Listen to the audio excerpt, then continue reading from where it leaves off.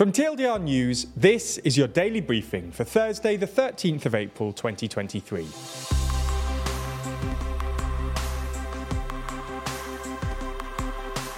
Good afternoon. In today's Spotlight story, we run through Japan's missile scare. This isn't the only thing happening in the world, though, so we'll run through three of today's other important stories. And in our exclusive Nebula section, we have a look at Macron's comments on China and Taiwan. But first, what happened last night in Japan? News of North Korean missile launches don't really come as a surprise to many people, especially given that Kim Jong-un's regime has ramped up its testing of long-range weapons in recent months. But fear was sparked on Thursday morning on Japan's northern island of Hokkaido, when millions of residents were hit with a J alert, urging people to take immediate cover as a freshly launched North Korean missile could land on or near the island at around 8 a.m. Fortunately, the alert was lifted not too long after when authorities determined that the missile would not land nearby. It was later confirmed that the missile fell into the sea outside of Japanese territory. The incident caused some anger and confusion, with warning sirens playing in local prefectures, a brief panic at a train station, and school opening delays. But the Japanese government defended the issuing of the alert, saying it had been appropriate based on the limited information at the time. South Korea says the missile flew about 1,000 kilometres after being launched at a high trajectory from a site near the North Korean capital of Pyongyang. It's not the first time that Japan's alert system has caused trouble. In October last year, the government apologised after a similar J alert was mistakenly sent to the Tokyo Islands south of Japan's main archipelago, rather than just the northern islands of Hokkaido, where a missile was passing over. Even though the alert turned out to be unnecessary, the missile launch is still notable. The South Korean military says that the North was testing a new type of long-range ballistic missile, possibly the first in the North Korean arsenal to use solid fuel. Unlike liquid fuel, solid fuel is easier to load, store and transport, meaning much less preparation time before a missile can be launched compared to liquid fuel missiles. All of North Korea's previous intercontinental ballistic missile tests have involved liquid fuel, and it's only tested short-range solid fuel missiles before. Japan, South Korea and the US condemned the test, with the White House saying the door is not closed on diplomacy, but Pyongyang must immediately cease its destabilizing actions and instead choose diplomatic engagement.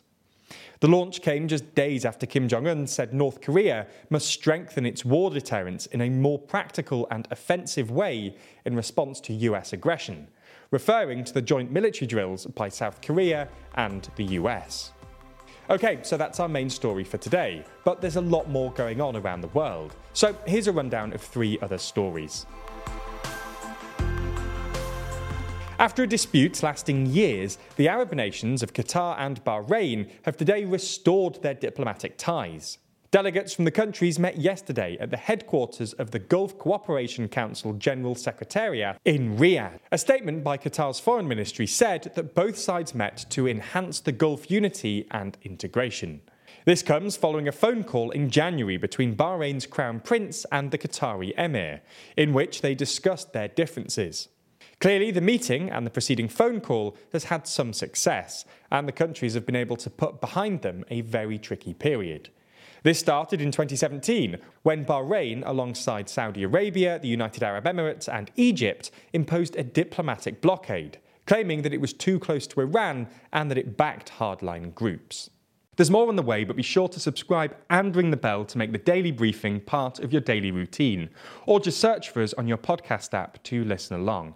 Tunisia and Syria will resume diplomatic ties after a decade of estrangement, marking the latest thawing of ties between the Assad regime in Syria and the wider Arab world. The Syrian government says it accepted the appointment of a Tunisian ambassador and will reopen its embassy in Tunis. President Bashar al-Assad had been left isolated in the region when Syria was suspended from the Arab League back in 2011 in response to his violent suppression of Arab Spring protests. But after more than a decade and a brutal ongoing civil war, Syria's isolation is coming to an end. Saudi Arabia plans to invite Assad to an Arab League summit being hosted in Riyadh this year. In just the last couple of weeks, Syria's foreign minister visited Egypt and Saudi Arabia for the first time in over a decade. But while some Arab countries are looking to end Syria's isolation, others are opposed. At least 5 members, including Morocco, Kuwait, Qatar and Yemen, are refusing to readmit Syria into the Arab League. It's been reported today that the UK is in the midst of a diabetes crisis. This comes from the fact that cases have topped 5 million for the first time.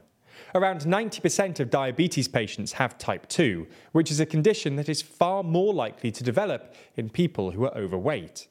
In total, in the UK, there are 4.3 million people with type 1 or type 2 diabetes, and it's estimated that there are around 850,000 people in the UK who have one of the conditions and are yet to be diagnosed.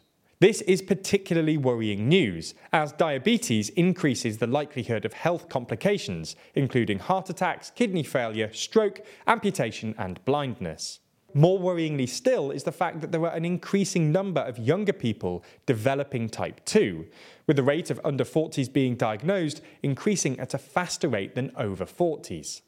In the final uplifting story today, we have a look at the first malaria vaccine. Approved in Ghana, this new vaccine has been described as a world changer by people who developed it. Called R21, it appears to be hugely effective, with trial data suggesting it's about 80% effective when given as 3 doses, with a follow-up booster a year later. Malaria still kills around 620,000 people each year, many of them children. It's hoped that this vaccine will continue to prove successful, and that it can be rolled out to more people.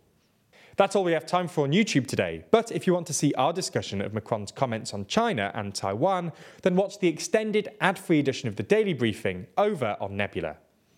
That's the streaming service we're building with a bunch of our creator friends, many of whom you're likely to be already watching. That means that by signing up, you not only get an extended ad-free daily briefing every single day, you also get to watch exclusive and ad-free videos from the best educational creators on YouTube. That's things like Real Life Law's incredible Modern Conflicts, which breaks down contemporary disputes around the world, Neo's Underexposure, which beautifully dives into complex and shadowy topics you've always wanted to know more about, or Extremities from Wendover Productions, which uncovers some of the world's most remote places. All of these are only available on Nebula, just like our extended daily briefings and a whole bunch of other exclusive TLDR content which never comes to YouTube. If you want to sign up, use the link in the description so that they know you came through us. That helps us out a whole lot, as does watching on Nebula more generally. So thanks for signing up, and we'll see you on Nebula.